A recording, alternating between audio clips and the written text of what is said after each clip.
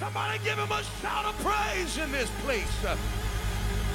I dare you to praise him like the mountain's already gone. I dare you to praise him like everything standing in your way has already been moved in this place. Shout yeah! Shout yeah! Shout yeah! Clap your hands, all you people. Come on, clap your hand. Whoa! High five at least 8 people on the way to your seat. Tell them ain't no mountain high enough. I think that's an old apostolic song. Tell them ain't no valley low enough to keep me from the blessing of God in my life. Amen, somebody? If you believe that, clap your hands one more time and give God a great praise in this house. You can be seated for just a few moments. Is there anybody excited to be in the house of the Lord this morning? Woo!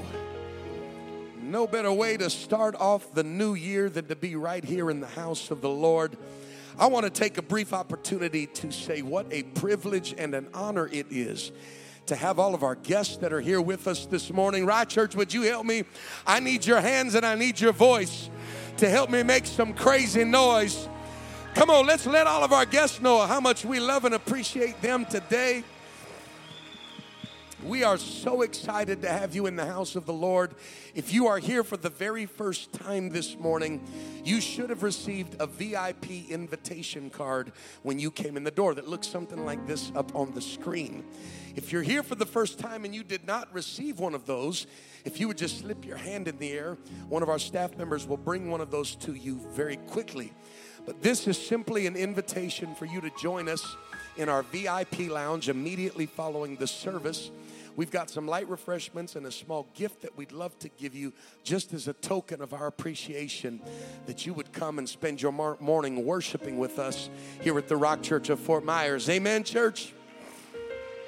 We have a little policy around here, and it's really important that our guests know the policy. And I know it's rude to impose policies on your guests, but the only policy that we want to make sure you know about this morning is our policy that you are only a guest for the first 5 minutes that you come through the door. After that, you're just at home with us. Amen, somebody? Would you turn around 360 degrees where you're sitting, touch everybody around you, and just tell them, welcome home this morning. Come on, they're in front of you, behind you, to your left. Just tell them, welcome home. Welcome home. We are so grateful that you're here this morning. It is so good to look up this morning and see Brother Leon and Sister Shirlene with us again in the house of the Lord today, and the precious little angel that God has blessed them with. Would you help me put your hands together? Welcome them home this morning. So glad they're in the house of the Lord with us today, and God is doing so many amazing things. How many of you were blessed by what God did here on Friday night? Come on, is there anybody ready to go through the open door this morning? I'm telling you, if you missed out, you missed out. We had an amazing time in the Holy Ghost, and when it was all said and done, actually before the service ever began, Evangelina was baptized in Jesus' name and filled with the Holy Ghost. We ought to rejoice over that right now. And God did some absolutely incredible things. We're so grateful for that. And man, Brother Stewart got to exhorting for the offer. I thought, man, he about to just go ahead and start preaching. Whoa! You can't open no door with a closed hand. And he said, you can just start writing checks, and the money ain't even in the bank yet because God's got good credit. Sister Ramirez, we used to have a saying in the hood.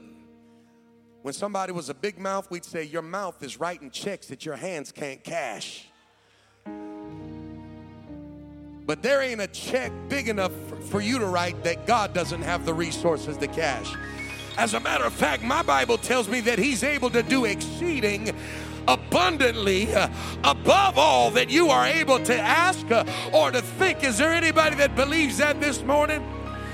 Come on, do you believe that this morning? And if you believe it, are you ready for God to do it in your life this year? Amen. Amen. I want us to take just a moment to pray this morning as we enter this brand new year. God is not only doing amazing things here in the city of Fort Myers and in our area and region, but we are experiencing a global impact and impetus of what God is doing through this house. And how many of you have been keeping up and understand that we have had unprecedented revival in our churches in the country of Haiti? Anybody grateful for that? And L'Église Wurshla, which is the rock church in Haitian Creole, and they are experiencing tremendous revival. And I am believing God to lay his hand upon them in a way that they have never experienced before. And we're going to stand and pray in just a moment. And I want us to pray for Pastor and Sister Senate, who are doing such an incredible job leading the charge in the country of Haiti on behalf of this house. And also, how many of you have been praying about the work of God in Africa that we are connected to? Anybody been praying about that? I just received word that we are getting ready to launch the Rock Church of Uganda in the next couple of months. Anybody excited about that beside me? Anybody excited about the Rock Church of Uganda? And I'm telling you, just keep praying. God is working, and there are some amazing things happening. And I want you to remember to pray specifically for a young man, Brother Jeffrey Wyaberry, who is doing his best to shoulder the mantle of anointing that his father carried. And of course, we understand that we lost Bishop Wyaberry not too long ago. And God is using this occasion to birth a brand new thing in the country of Africa. Would you stand with me all across this house? I feel like it would just behoove us this morning to take a moment and pray, not only for what God is doing here, but for what God is doing through this church around the country, around our globe. Would you lift your hands? And while your hands are lifted, would you lift your voice with me?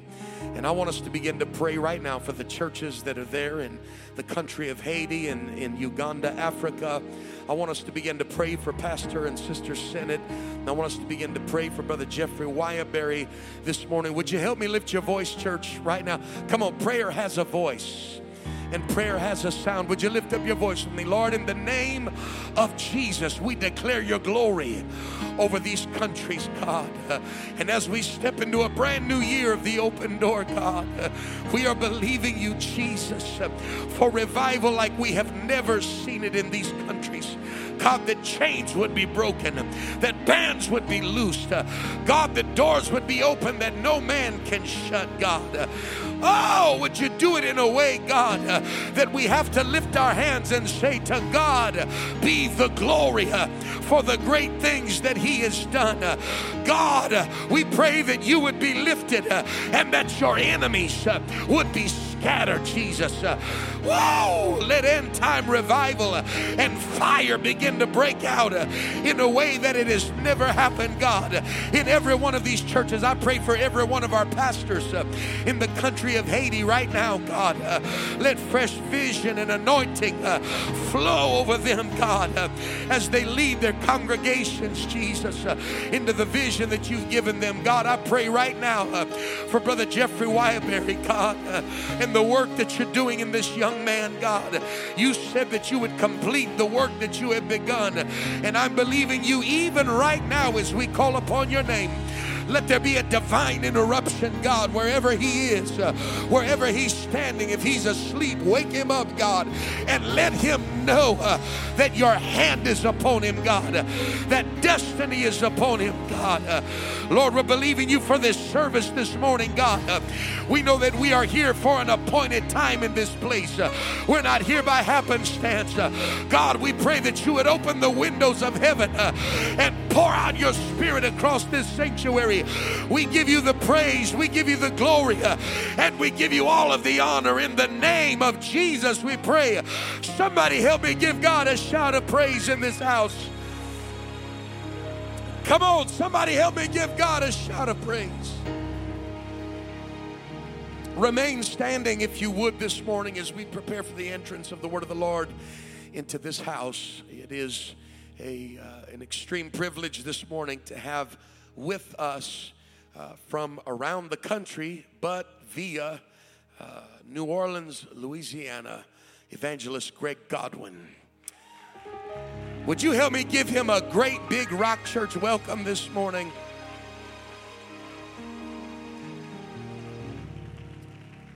Brother Godwin, how many years have you been evangelizing? He has been evangelizing 31 years. Amen. That means that you got started in about 1991. 1991 was the year that God rescued me from the streets as a 14-year-old boy. I can remember the ministry of this man from the time I've ever been in church.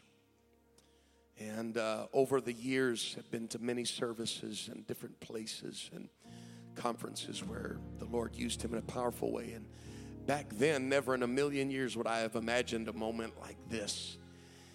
And in very recent times, the Lord has allowed us to connect in a way that we've not connected before.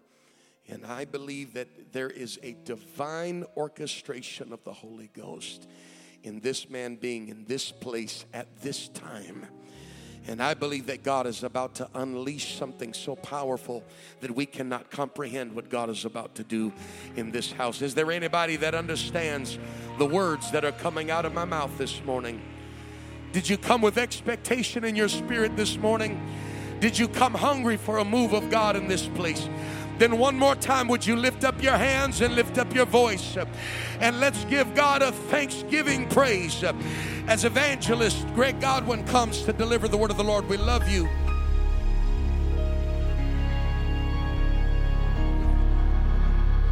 Well, turn around and high five somebody and tell them the devil's in trouble. High five somebody around you and tell them the devil's in trouble. Amen. Now tell them, because I made it to the house of God. Amen. The devil's in trouble because we're in church today. Amen. Amen. Let me say it's so good to be with you. And what a wonderful thing it is to see the miracle of the church in Fort Myers, Florida. Amen. What a beautiful, beautiful miracle is happening. And amen. By all growth terms, amen, the church is 2/3 full, at least the bottom floor. So by all growth information, we've got to add seats in the back. And of course, we can always put people in the balcony. But amen. Look at somebody and say, it's adding seats time. Adding seats time, because we are beyond comfortable on the floor. Amen. Almost packed. Amen. And we're excited for you. We give honor to your bishop and his wife. How many of you love the Williams? Aren't they just wonderful, wonderful, wonderful people? Their sons. Amen. Good to see you all. And it's just an honor to be here. And we do feel it's the will of God and the Holy Ghost for us to be here. And amen. We're just excited. If you got your Bibles, let's turn to two passages of Scripture. Romans chapter 1, verses 1 through 7, and 1 Thessalonians 4 and verse 17. 1 Thessalonians 4 and 17, and Revelations 1 and verse 1. We'll begin in Revelation. The revelation of Jesus Christ, which God gave unto him to shew unto his servants things which must shortly come to pass. He sent and signified it by his angel unto his servant John, who bare record of the word of God and of the testimony of Jesus Christ, and of all things that he saw. Blessed is he that readeth, and that they that hear the words of this prophecy, and keep those things which are written therein. For the time is at hand. Would you tell that to somebody around you? The time is at hand. John, to the 7 churches which are in Asia, grace be unto you, and peace from him which is, which was, and which is to come, and from the 7 spirits which are before his throne, and from Jesus Christ, who is the faithful witness, the first begotten of the dead, and the prince of the kings of the earth, unto him that loved us and washed us from our sins in his own blood, and hath made us kings and priests unto God his Father. To him be glory and dominion forever and ever. Amen. Behold, he cometh with clouds, and every eye shall see him, and they also which pierced him. All kindreds of the earth shall wail because of him. Even so, amen. 1 Thessalonians 4:17, then we which are alive and remain shall be caught up together with them in the clouds to meet the Lord in the air, and so shall we ever be with the Lord. Wherefore, comfort one another with these words. Amen. Look at somebody and tell them Jesus is coming. Tell somebody else around you, Jesus is coming. Amen. The Lord bless you. Amen. We want to preach to you today a little bit from this text. Amen. The Lord bless you, and you may be seated. From Genesis to Revelation, you'll find 66 books in the Bible. Before the 12th century, they were not divided into chapters. There are 783,137 words. 8,674 of them are Hebrew words. 5,624 are Greek words. 12,143 different English words. 3,116,480 letter characters. There's 1,189 chapters in the Bible. It holds 31,102 verses. The shortest verse in the Bible is John 11:35. Jesus wept. The longest verse in the Bible is in the book of Esther, and it is 78 words long. 3,294 questions in the Bible. 6,468 commands. 1,260 promises. The middle chapter is Psalms 117. The middle verse of the Bible is Psalms 103, verse 2. The Bible has over 8,000 predictions or prophecies in them. It was established since 1812, or since 1812 there have been 5 billion Bibles printed. Tell somebody 5 billion. Which country do you think it is that prints the most Bibles? It's China. China. To avoid being political, I won't run down that road, but amen, just tell somebody it's China. 168,000 Bibles are sold every day in the United States of America. 168,000 Bibles are sold every day in the United States of America. It has been translated into over 1,200 languages. It has 40 writers, but it only has one author. Come on, tell somebody, God is the author of His Word. Hallelujah. Our text comes from the final book. It is the apocalypse, the unveiling, the uncovering, the manifestation, and the presentation of Jesus Christ. It is a book in which everything in Scripture finds an echo and a reverberation.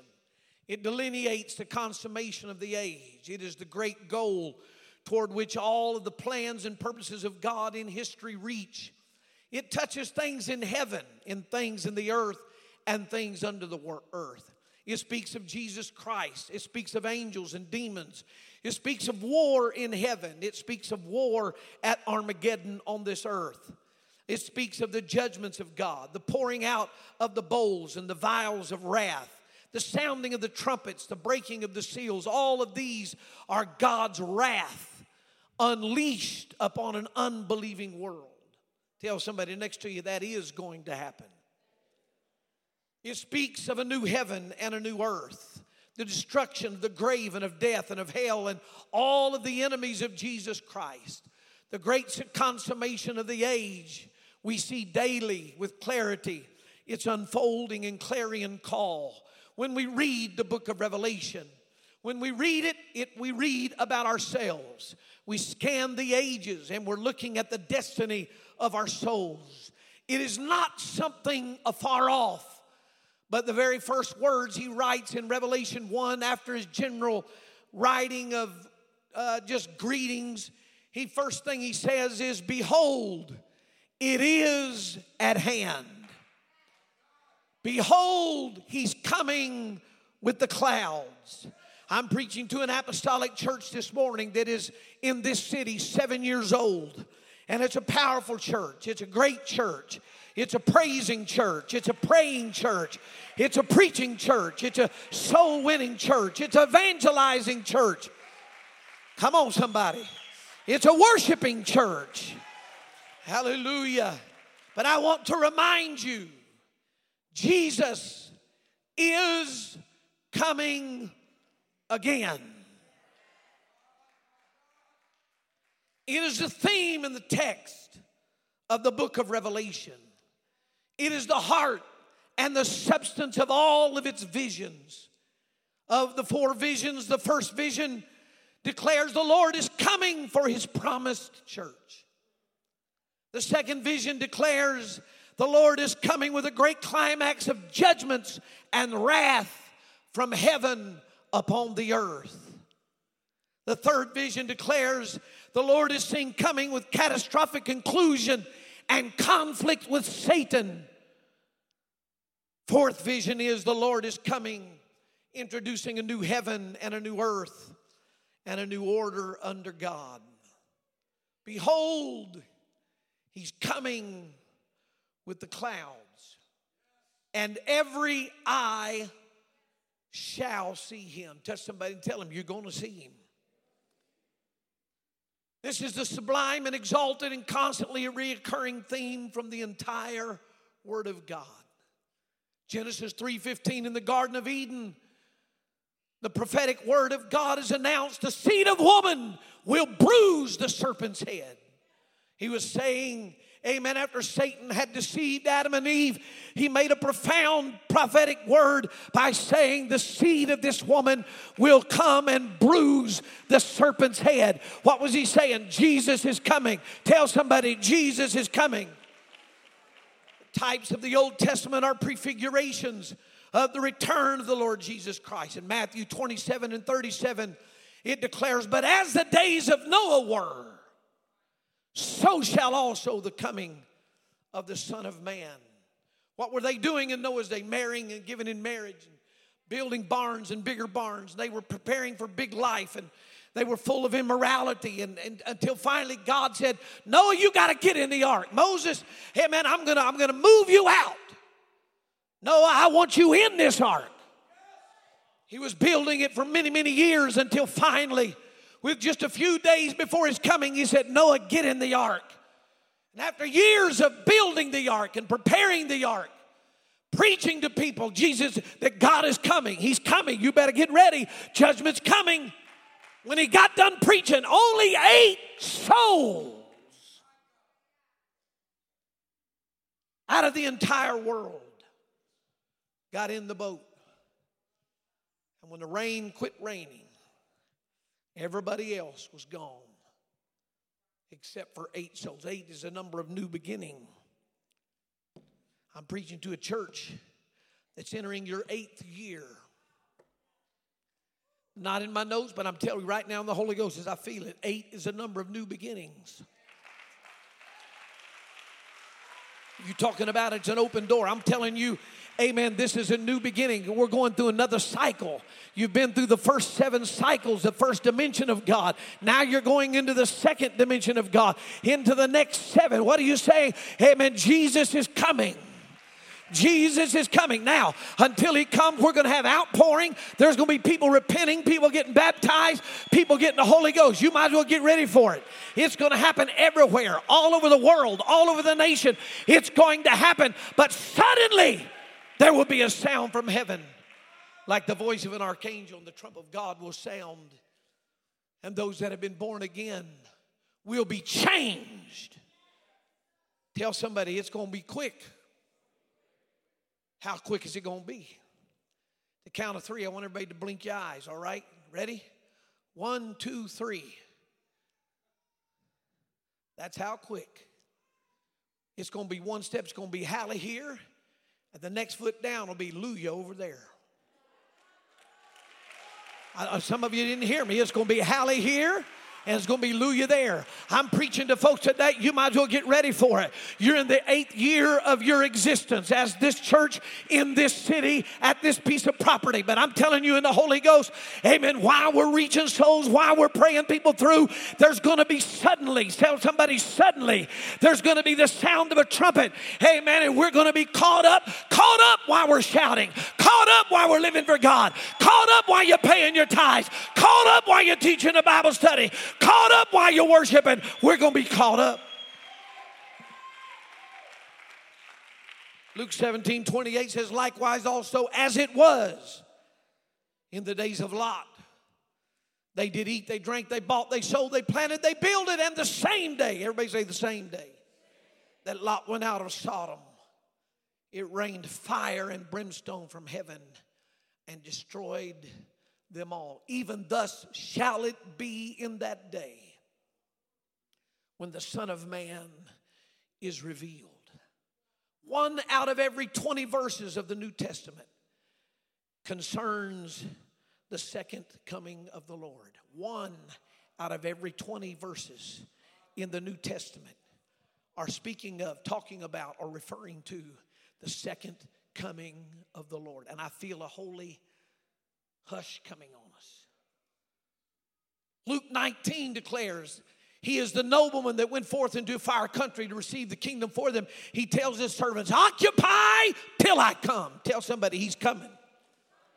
John 14 verses 1 through 3, I'll give you a short version, says, let not your heart be troubled. If I go away, I shall come again and receive you unto myself. Tell somebody he's already been here once and he left.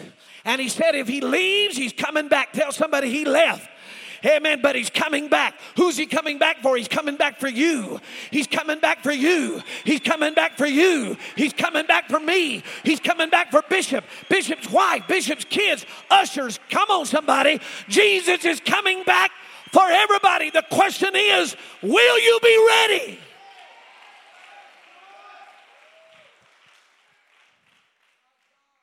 Apostles preached about it in 1 Corinthians 15 and 50. We shall be changed in a moment, in the twinkling of an eye, at the last trumpet. For the trumpet shall sound. Tell somebody the trumpet's going to sound. Philippians 3 and 20, our citizenship is in heaven. The total subject matter of the book of Thessalonican letters, both 1st and 2nd Thessalonians, is the discussion of the return of the Lord Jesus Christ. Titus says 2 and 13, looking for that blessed hope and the glorious appearing of the great God, our Savior, Jesus Christ.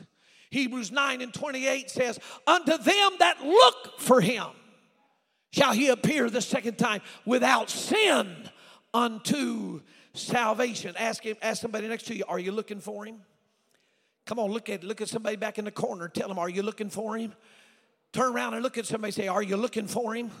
Are you looking for him? Now, if the Lord tarries 10 more years, amen, I believe it'll be an absolute miracle. I mean, it'll be nothing but the grace of God. You say, why? Well, it's just popped back in my head. How many of you know what happened in 2018 before the pandemic? Has anybody got an idea? 2018. Anybody understand what happened? It was prophetic. It was in the scriptures. It affected the second coming of the Lord. Does anybody know what it was? Every preacher I've talked to doesn't have a clue.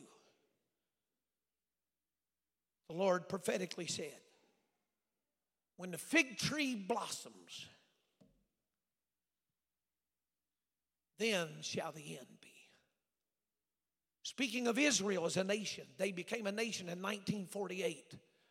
A generation is 70 to 75 years. 2018 was the 70th year of Israel as a nation existing. I followed 2 websites, Israeli websites at the time, and I followed them all year long, Pastor. They were doing this all year long. They were in circles. They were dancing. swinging each other. I mean, every day, day or night, there was different groups. They showed pictures of they danced the entire year. Why? Because it was their 70th birthday as a nation. I'm telling this church, and I'm announcing to you, behold, he's coming. He's coming in the clouds in an hour that you think not.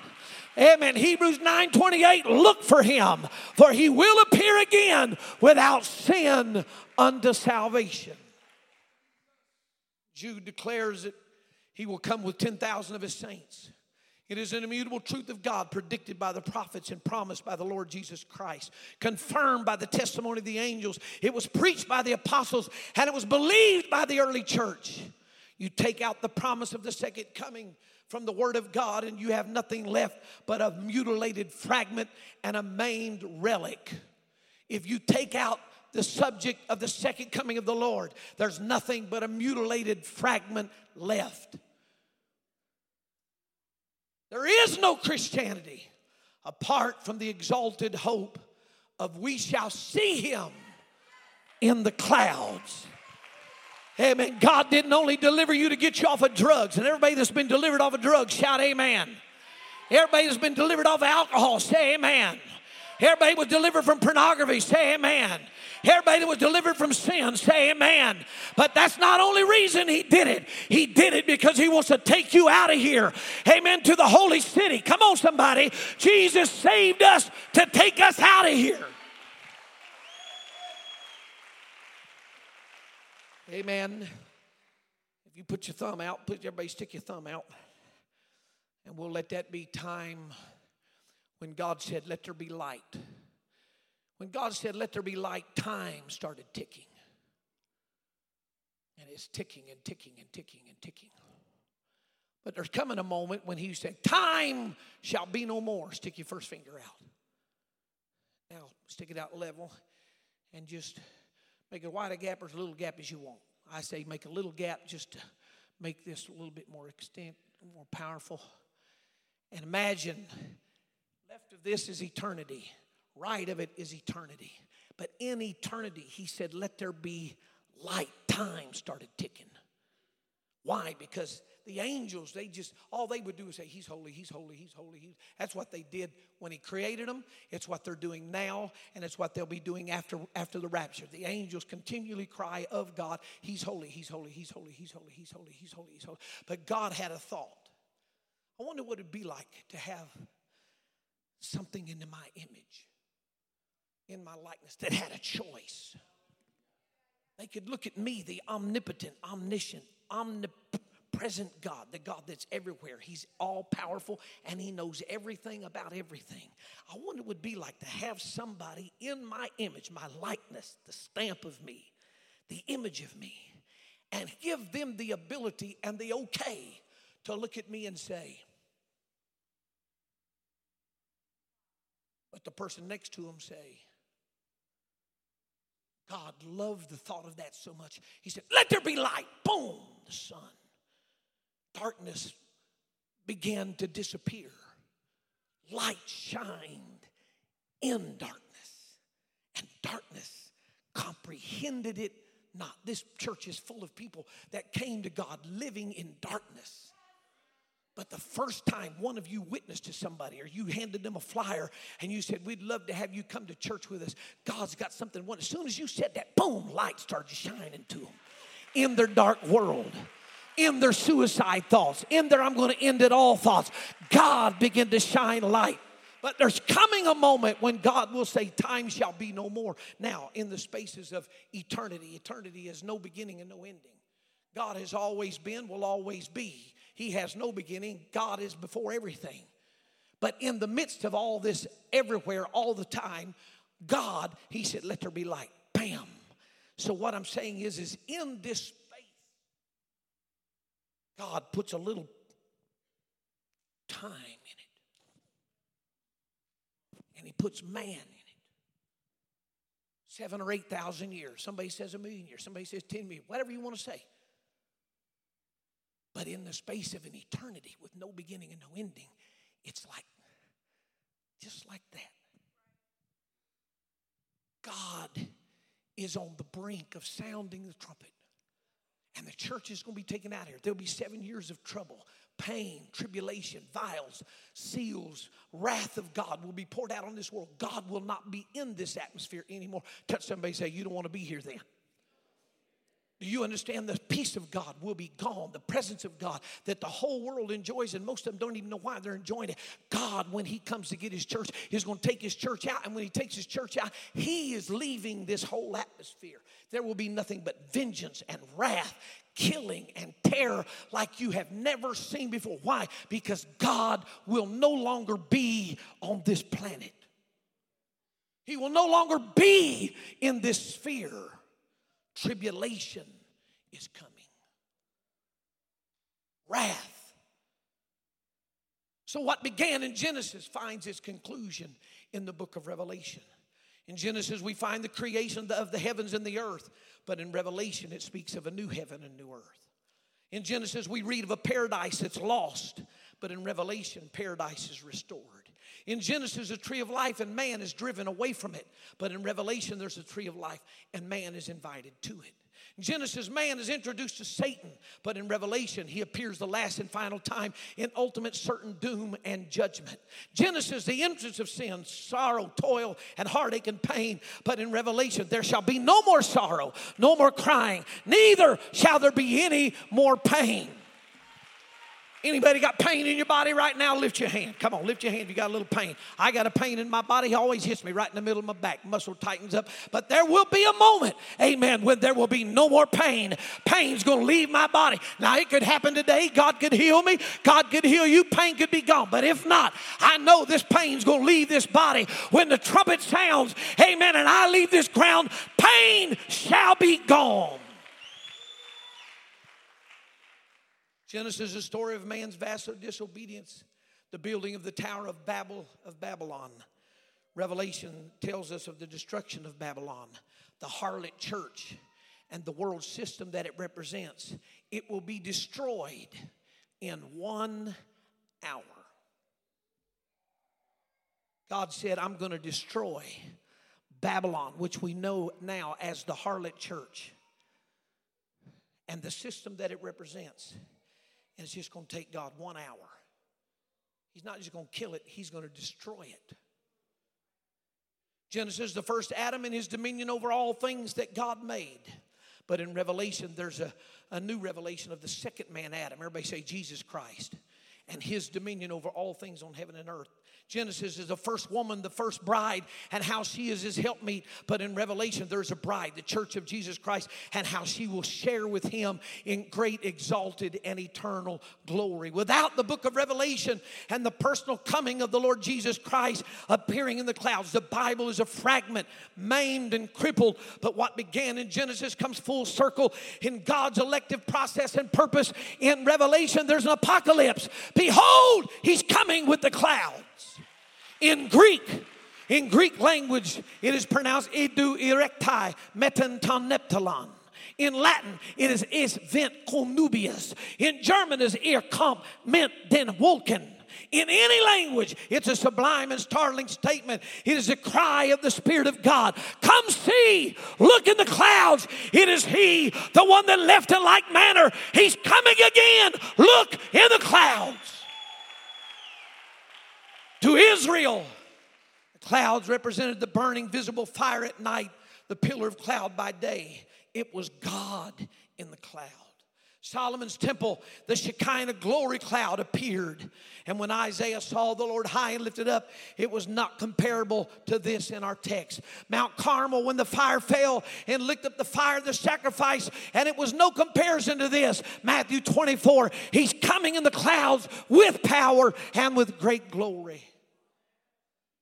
Matthew 26 and 62, nevertheless, hereafter you shall see the Son of Man sitting on the right hand of power, coming in the clouds. I remember as a kid, we didn't have all the stuff you got now, the games and the video equipment and all this craziness going on now. I mean, we could play ball, which I did. 15 years of that, baseball. Time I was 4 years old till I was 16. I used to jump 32 inches off the ground. They say used to is the key of that statement. Now I get 3.5 inches, and when I land, it shakes me all the way up my back. Amen. I used to could. I get done playing football in the backyard, in the backfield with some of us. We play softball back here. It'd be 5-on-3. Man, it was great. Cover the whole field. They want to divide it in half. No, we're not playing half. We're going to cover it. The goal is to keep from scoring across the plate, not getting a hit. You can get a hit, but you got to get across home plate before I get the ball and get it in. And we had a lot of fun. But I'd get done. I'd fall down on the ground and take a breath. And I lived in Oklahoma, Tornado Alley. And I'd look, and there'd be clouds, and I'd see bears and lions' heads and people's heads. And I'd see a tie. I said, my God, it looks like a tie. Every now and then I'd be laying down looking up at the clouds, and I'd see a great wall of clouds. And it looked like looking at this balcony. And it hit me. He's coming in the clouds. And I'd sit up. A couple of times I started crying because I didn't have the Holy Ghost. I say, oh God, I'd never seen a set of clouds. I'd never seen an anthem place like that, set balcony. And oh my God, Jesus, you could come. I did it one time, and I ran home about 3 blocks. I ran. I used to could really run. Now I just think about running. Amen. I'd run home.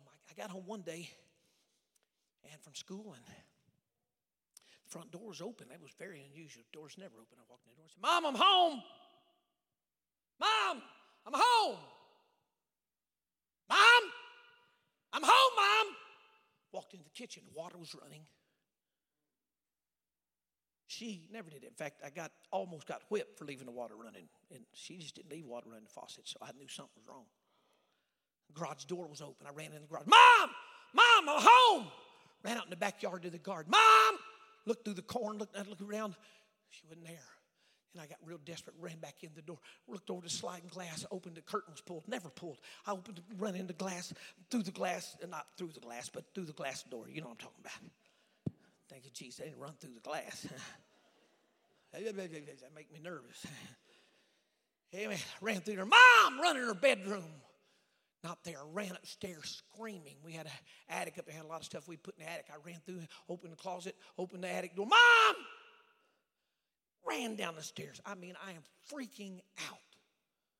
Mom! Oh, God, Jesus came. Jesus come. Mom! Ran next door to David and Ray, beating on the door. Dave, open the door. Miss Ray, open the door. Jesus has come. They opened the door. What are you screaming? I said, Jesus has come. What do you mean? I said, he's come. Mom's not here. The house was open. The water was running in the sink. Amen, Mom. Jesus come. I ran next door to Barbara. Terry's opened the door. Barbara. Greg, what's wrong? I said, Jesus has come. She was a backslider. She knew exactly what I was talking about. Her mother would show up, 82 years old, once a summer and be there for 2 or 3 months. We'd take her every Sunday to church with us, but Barbara, and then we'd never come but that morning. When I said, Jesus, come, Mom's gone. I walked in the door was open, and the water was running, and the back door was open. I said, Mom, not here. I said, oh, God, Mom, come. And I fell in the ground.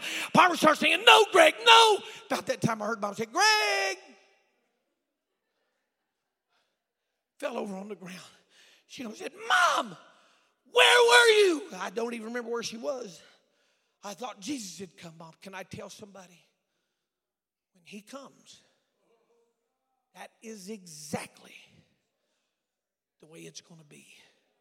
It will be in a moment, in the twinkling of an eye.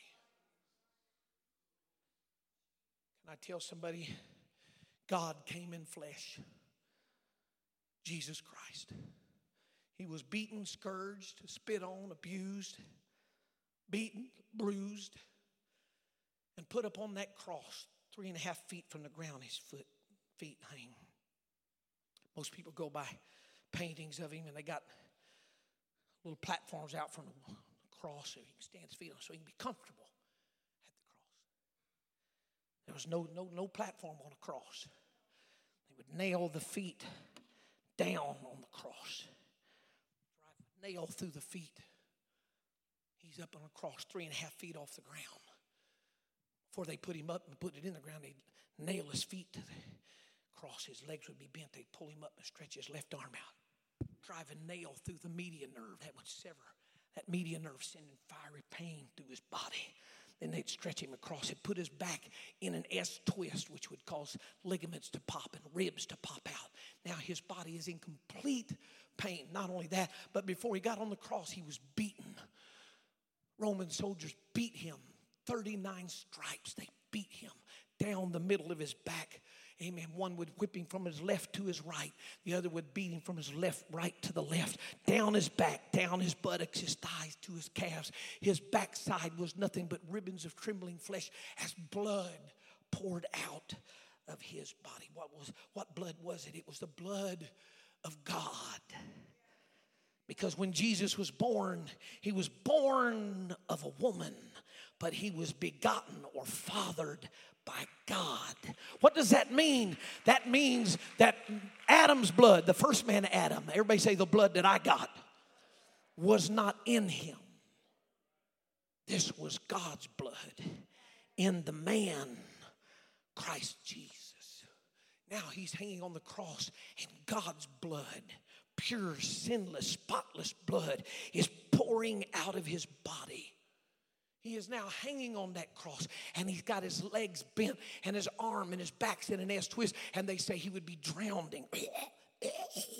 And he would have to push up to get a breath. He would push up, but when he pushed up, it would pull on the nails in his feet. So back down. But now he's pulling on the nails in his hands, and his body is filling, his chest cavity is filling up with the blood that's bleeding in him from his inside, from the beating that he took. And it's that's why there were so few sayings. Only 7 times does he speak while hanging on that cross. Why? Why was he doing it? He was doing it for me, and he was doing it for you. That was the price that had to be paid. God to shed his blood for the sins of the whole world. Now I'm off my notes, but I'm in the Holy Ghost. Do you know that God shed blood for you? Touch somebody next to you and said, he did that for me. I know this is the first sermon of the year for you, but I could not get away from this. This is what God wanted you to hear. Amen. He shed blood for you. For every guest that's here, he shed blood for you. If you're first time in church, we're thankful. But we've come to tell you, God robed himself in flesh and became obedient to the death of the cross. Amen. He was beaten like he was a thief. He was beaten like he was one of the worst criminals of the day. But he hung in there until finally he pushes up for one more breath and he cried out, "It is finished." And he gives up the ghost. The spirit of him leaves and he dies. Why did he do that? He did that for you. He did that for me. He did that for your pastor. Your pastor moved me yesterday in the truck telling me a little bit more about his testimony that I didn't know. How did it happen? It was because Jesus hung on a cross and died to save him. He died to save you. He died to save me. Touch somebody and say, he died. Tell somebody, he died to save you. Amen. But not only to save you, he died so that once he saved you, he could take you to heaven with him. Tell somebody, behold, he's coming in the clouds. You are buried with him in baptism. When you're baptized in water in the name of Jesus, why? You're buried with him. That buries because in repentance when you say, God, forgive me. God, forgive me of my sins. I'm sorry. Whatever I've done, I remember repenting June 27th, 1978. It wasn't the first time I repented. The first time I repented was a Sunday night. We had 2 sections of pews. I was sitting in chair number 2 on the right-hand side. Kendall was sitting to my left, right. David Jones was sitting to my left, and Pastor was preaching. He'd preached 30 minutes. He wasn't like me, or like most of us, take a mic and walk all over the place. He stood right there, and the mic there and the one there. When he'd fill it, he'd say, "Oh!" That was how loud he'd get. He was preaching and conviction. Oh my God, Jesus is coming! And finally he got done. He said, "Let's stand." Boom! Across the church I went over where the organ was, and I knelt down that red carpet, shag carpet, buried my face, and I was crying. The only thing I really remember besides repenting and it feeling so great was I kind of came to for a minute, and my face was laying in snot and slobber. And I mean, I was just getting after it. God, forgive me. God, I don't want to die. I don't want to go to hell. God, don't take me to hell, God. and I repented. But June 27, 1978, I was at youth camp, big open-air building, put about 3,500 people in the building, slat-board pews, and I was sitting outside the tabernacle that first night, and doors was open, and at garage doors open, 150 people sitting in lawn chairs outside the building, and then outside over here about 400 lawn chairs out there and people in, and the preacher got to preaching, and come over and right to the piano, or the piano on this side, and he started leaning across the piano, pointing outside the door, just about here to that door. He was pointing at us, and and it was just like the whole place emptied, and I was the only one there. I was like, oh my God, is he preaching to me? And just boom, he finally gave the altar call. I stepped up and walked inside the tabernacle, stood there a few minutes and prayed, and then left. Came back the next night, and I said, I'm not going to let him get me tonight. I'm not sitting back there. I'm going inside all the way to the back of the left section, about 60 sets of pews. I'm going all the way to the back row. He got to preaching, and he got towards the end. He got over here on the side of the platform preaching and started pointing back at the back. I'm just like the whole place empty. And I said, oh my God, he's preaching to me. I came down to the front of the back section and prayed a few minutes and left. Came back the next night, and I said, I ain't sitting back over there. I come over here, and I sat on the front row of the back section on the right side. He got to preaching about the last 2 minutes. He got in, and I'm telling you before God, he preached the last 10 minutes. He just kept pointing and pointing and pointing. Like, oh my God, he gave the altar call. I came up about halfway. I had my basketball uniform in my suitcase. I was supposed to go to the basketball game Thursday night, summer league for the high school. And I was going to go in Mustang right where the camp was, just go play ball, slink back in. And so, oh God, I got the next day, and I said, they don't need me tonight. I'm not going to go. So Friday night, I went outside. On this side were all the chairs were to the very back, about 300, 400 seats out there in lawn chairs. And I had an old chair from Sunday school and sitting on the back side of the hill. So when I was standing, he could see about that much of me. When I was sitting, he couldn't even see me. And he was preaching. He got long and got over here by the organ. And he started preaching outside that door, just preaching. And when he was about 15 minutes into his sermon, he was preaching. I said, oh my God, I can't do it. I started walking through those chairs, and as I got close, I started running. I remember Brother Deal, former superintendent, was sitting there. He pulled his chair out of the way, and I darted through, screaming. People started running to the altar.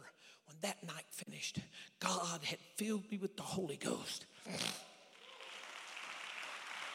June 27th, 1978, Sunday morning, there to get baptized. Gilbert Davis got the Holy Ghost same night. He's a year older than me, 6'6". I was 5'6". He's 6'6", 5. Big guy, little bitty chumpy kid. And he baptized. And I was standing up there top of the tank, and I got to look, and it was light blue down to the top of the water. And then from the bottom of the water down, Pastor, the tank was rusty brown. And I started crying. I said, oh my God. And this is what I thought. Look what the sins have done to this tank. I didn't know the water had rusted the old metal tank. I didn't know nothing about water and rust. 16 was dumb as a cucumber. I didn't know nothing. And I'm like, oh my God, look what the sins have done to this tank. Oh, I'm standing there crying. Gilbert gets out, and I look down the tank, and he'd come up that ladder and kind of wobbling. I looked down this old ratty ladder down in there, and I thought, who in the name of this stupid ladder ain't going to break somebody's neck? So I just jumped down in.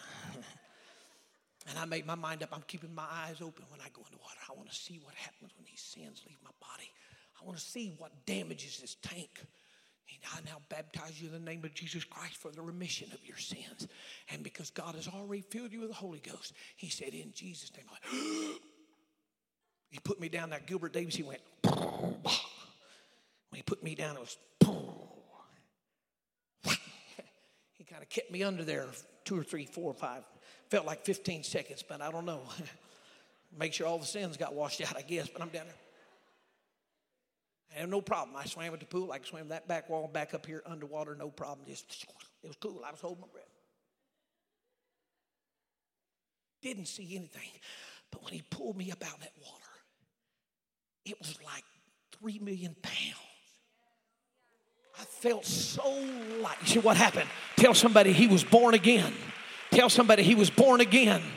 I'm preaching to somebody today. He could come today. He could come by the time I get done preaching, which is just going to be about 5 more minutes.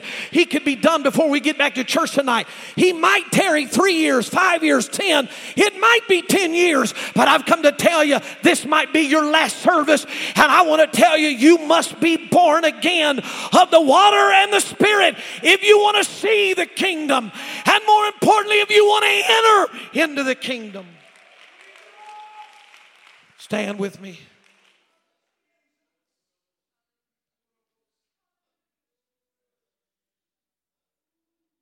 Matthew 24, verse 3, Jesus said, he said on the Mount of Olives, disciples came with him privately saying, tell us, when shall these things be? What shall be the sign of thy coming and of the end of the world? This was the disciples asked him. Here was Jesus' answer. He said unto them, take heed that no man deceive you. Maybe I need to preach this message in a series. Too much for one service. The first sign of the soon coming of the Lord is man will try to deceive you. The word deceive is plaino in the Greek. It means to roam, to wander, to lead from the right way, to lead into error. For many shall come in my name and say, I am Christ, I'm the church, this is the church. But they shall deceive many. To be led into error.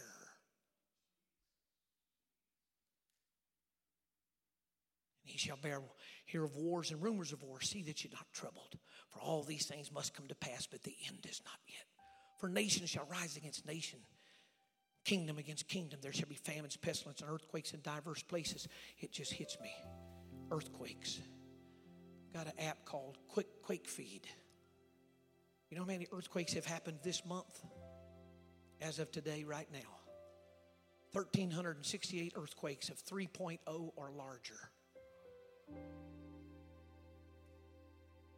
Timor-Leste, Las Palos, Indonesia, Maria, Island, Macquarie, California, Petrolia, California, Fiji, Las Cruz de Loretta, Mexico, Sandwich Islands, Nazi, Japan, Hira, Japan, Haifio, Tongo, the South Sandwich Islands, Port Ellsworth, Alaska, 5.9.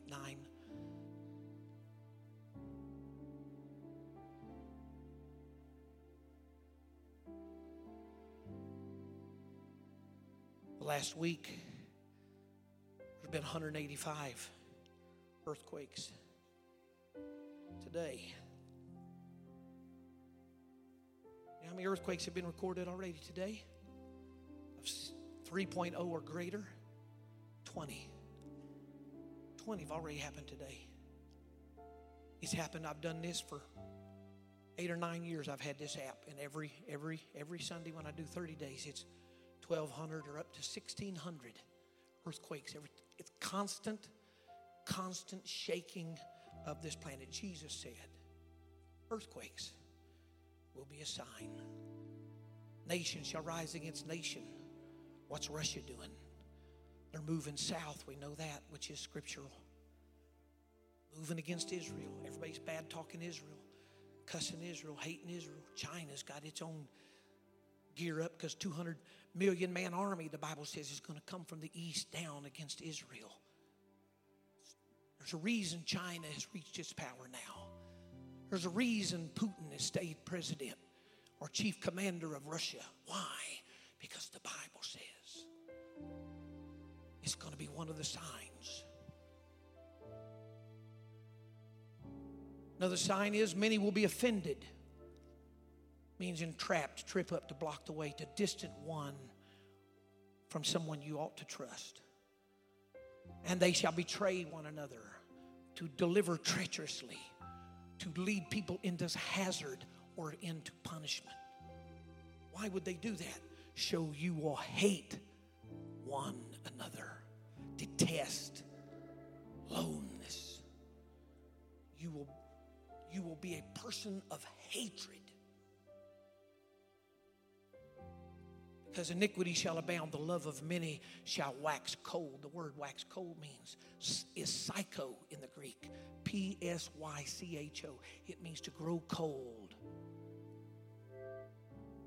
To be waning away from love. Now, I didn't even think about it. Looking at how many people are shot. It was on a website, I think it was Chicago, broke all of its records. People have been shot in the last 30 days. And there's just craziness going on. Our country's flipping out, losing its mind. Don't want the policemen, and we don't need bad policemen. I don't mean to get out here, but we don't need bad policemen. We don't need bad anybody. But amen, when you get rid of the rule of law, chaos. And just in this last year and a half, this nation has been consumed with absolute chaos. Tell somebody next to you, Jesus is coming.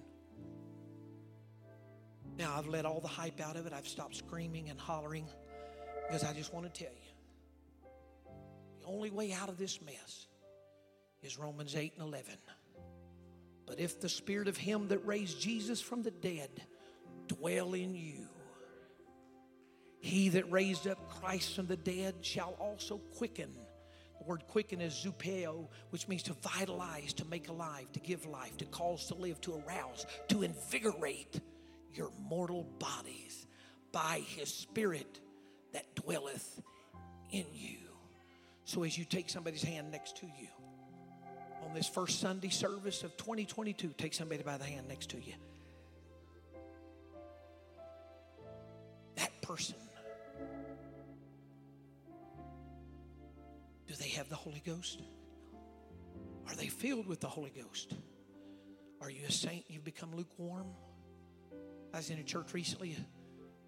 A couple of families came back, and the pastor was crying out. I said, "Bishop, you all right?" He said, "Yeah." He said, "You don't understand, Greg." He said, "That's the first time they've been back since the beginning of 2020. He said, "They didn't cry. They didn't clap their hands. They didn't come to the altar. They didn't." He said, "I'm so worried. We've made it through the pandemic. It's craziness, but he's coming." And I know this isn't the first message you preach at a place where nobody knows you anymore. They know a frog in the pond. I understand.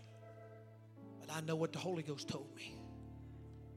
And so I'm preaching to you. Are you ready? Because prophetically, there's nothing left in God's word that has to come to pass before he could come again. My pastor preached through the 70s and 80s. He was traveling around preaching prophecy. When they first got the computers, he was talking about the computer that was in one of the big buildings in New York. And I think it took up 6 or 7 floors of the big building it was in to house one computer. Ark of the Beast, it's coming, man. I remember 1979, 1980, when it was New Year's Eve, man, we got home about 11:15. I got upstairs to bed. People were praying and testifying. We can't go to 1980. There's no way. God's got to come. I was in bed just trembling. Oh, God. Fireworks. I don't know if I could see them out in the windows. And I waited and waited. When fireworks quit popping, I was laying there. I didn't hear a trumpet, and I went to sleep. But see, now, most of y'all weren't even alive then. But now, 2022. 19, 20, 21, 22. 4 years past Israel's 70th birthday. That was the last prophecy that had to come to pass before the coming of the Lord. There is no prophecy, as far as I understand, in Scripture that has to come to pass before Jesus comes. The only one that might be is the gospel has to be preached to every nation. So that's why we shout over Haiti. And we rejoice over Haiti getting the gospel. And we rejoice over, where was it in Africa? Uganda, Africa. And the people getting, and we're just like, God, thank you. As far as I understand, at United Pentecostal Church and the records they have for missionaries, we've got missionaries in every country except 4 that we quote unquote know of. A couple of them have underground, unnamed missionaries. that we have no record of. So at the most, 2 countries left. They just need someone there preaching, and they could be there already, because United Pentecostal Church, I mean, it's just a little organization. You know, WPF, a little organization, ALJC, little. We don't know everything. The question is today's message in those countries, in China or Iraq? I know we've got one man. I was telling Pastor about him. Brother Morgan is bishop to the man. He's an underground missionary in China. They have over 1 million, one God, Jesus name apostolics in their church, underground. Over 1 million. I know I've been long. I'm asking you, if Jesus comes today, are you ready? To be ready, at a minimum, you must repent. You must ask God to forgive you of all your sins. Then you must be water baptized in the name of Jesus for the remission, the washing away, the blotting out of your sins. From what? From the Lamb's Book of Life, where everything we've ever done is written down, except from June 29th, 1978, when I got baptized. Everything from that point backward is gone. It's like a clear sheet of paper. If you're baptized in Jesus' name, God will forget that you were ever a sinner. He'll forget everything you stole, everything you lied on, everything you cheated. He'll forget all the immorality. He'll forget it all. Tell somebody he'll forget it all. He'll wash it all away. Tell somebody he'll wash it all away. And then he'll fill you with the Holy Ghost. That's his Spirit will come inside of you. And you'll begin to speak in a heavenly language. You'll begin to speak words you don't understand. That's the sign that God has made your body his house. That Friday night at that camp, while I was praying, I was so scared. I mean, I was petrified. I don't know why. The preacher, I stopped praying and got down on the altar. And Brother Roberts from Norman, Oklahoma, he said, Brother Greg, are you afraid? I'm like, duh. That's what I thought. I didn't say it. I was like,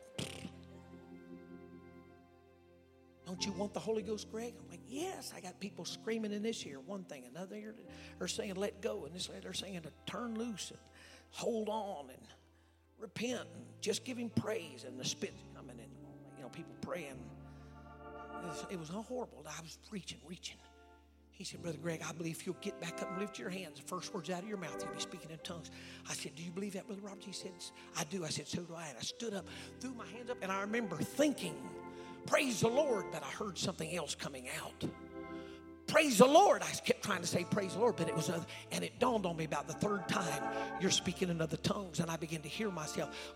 The sounds were coming out. I couldn't understand. What was it? It was the proof God was in me. Squeeze somebody's hand and say, God is in me. Amen. Now I'm done. So everybody can stand for sure now. I'm sorry. I'm asking you. Jesus said, you must be born again of the water and of the Spirit, or you cannot enter and you cannot see the kingdom. So on this first Sunday of the year, I'm asking everybody that'll lift your hands. If you'll make your way down to this altar, come in as close as you can. Everybody, they're going to sing something. And everybody, I want you to pray. If you need the Holy Ghost, I want you to come. Just lift your hands, begin to say, God, forgive me of my sins. Everything I've done against your word. I don't even know what it is, God, but if it's been against it, forgive me. I don't want to disappoint you. Come on, come down to the altar. Just lift your hands and say, God, forgive me. I want you to forgive me, Jesus. Come on, forgive me. Come on, church. That's it, young men, young women. Come on, ladies. Come on, guests. Come on, saints. Come on, come in. Come on. Lift your hands and tell him, forgive me, Jesus. Forgive me, Jesus. Forgive me, Jesus. Come on, lift your hands, somebody. When Jesus comes, will you be ready? When Jesus comes. Come on, lift your hands. Lift both those hands. Don't be ashamed of him. Lift your hands up and say, God, I love you. I don't understand all this stuff, but I love you. And I don't want to go to hell. I want to go to heaven. I want to go with you if you come tonight, or if you don't come for 15 more years. I want to be ready. Tell him, I want to be ready, Jesus. Come on, saints, find somebody to pray with. Find somebody around you to pray with. Come on. When Jesus comes, will you be ready when Jesus comes? Comes. In the name of Jesus, that's it. Forgive me. When Jesus comes, will you be ready? When Jesus, Lord, make me ready. That's it. Come on, the Holy Ghost is flowing. Come on, let the Holy Ghost speak through you.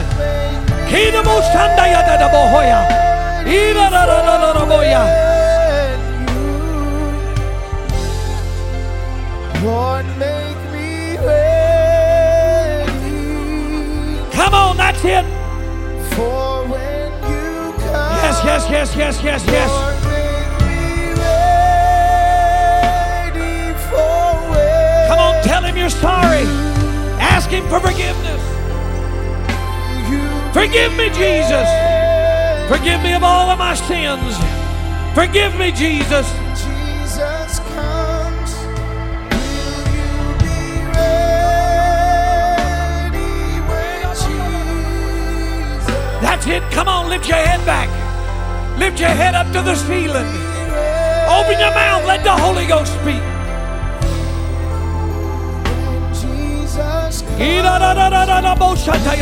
That's it, open, open, that's it, open, open, open, open. That's it, let the Holy Ghost flow. That's it, come on. That's it, mama, let him feel you. That's it, let him feel you. That's it, let him feel you. Come on, I want to be ready. I want to tell you, Bobo Shondo Yoloboya. Ida la boya tabashaya. Kuri boya tabas. Come on, let him feel you. When Jesus. Come on, feel me, Lord, Jesus. make me Feel me, Jesus. Feel me, Jesus. Ila da da da da da bosha kotoya. Open your mouth, let the Holy Ghost come. Lord, make me ready for when That's it. Come on, let the Holy Ghost come. to be There goes another one. ready. There goes another one. When Come on, get ready. He's Jesus coming. comes, I've got to be Be ready ready when Jesus comes. Come on, refill him, Jesus. Refill him, Jesus. I love you, Lord. I give you my life. I give you everything I have, Jesus. That's it. Come on, love him. I want to be ready when he comes.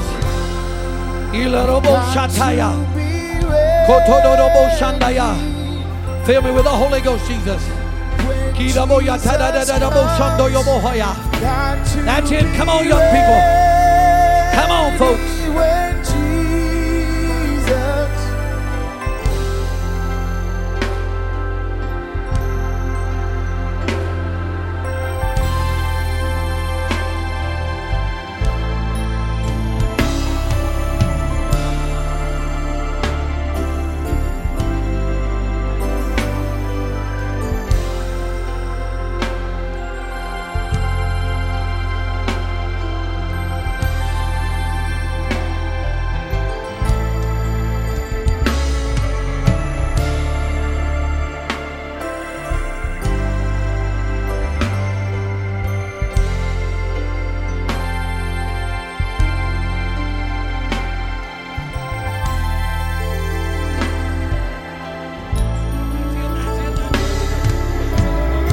That's it. Come on, the Holy Ghost is coming. Come on, the Holy Ghost is coming. Refill him, Lord. Touch my friend, Lord, in the name of Jesus. Oh, yes, Lord. Yes, Lord. Yes, Lord. Touch her, Jesus.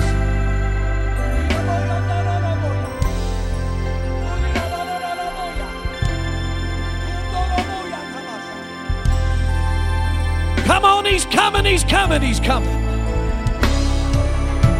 Oh, in the name of Jesus. In the name of Jesus. In the name of Jesus.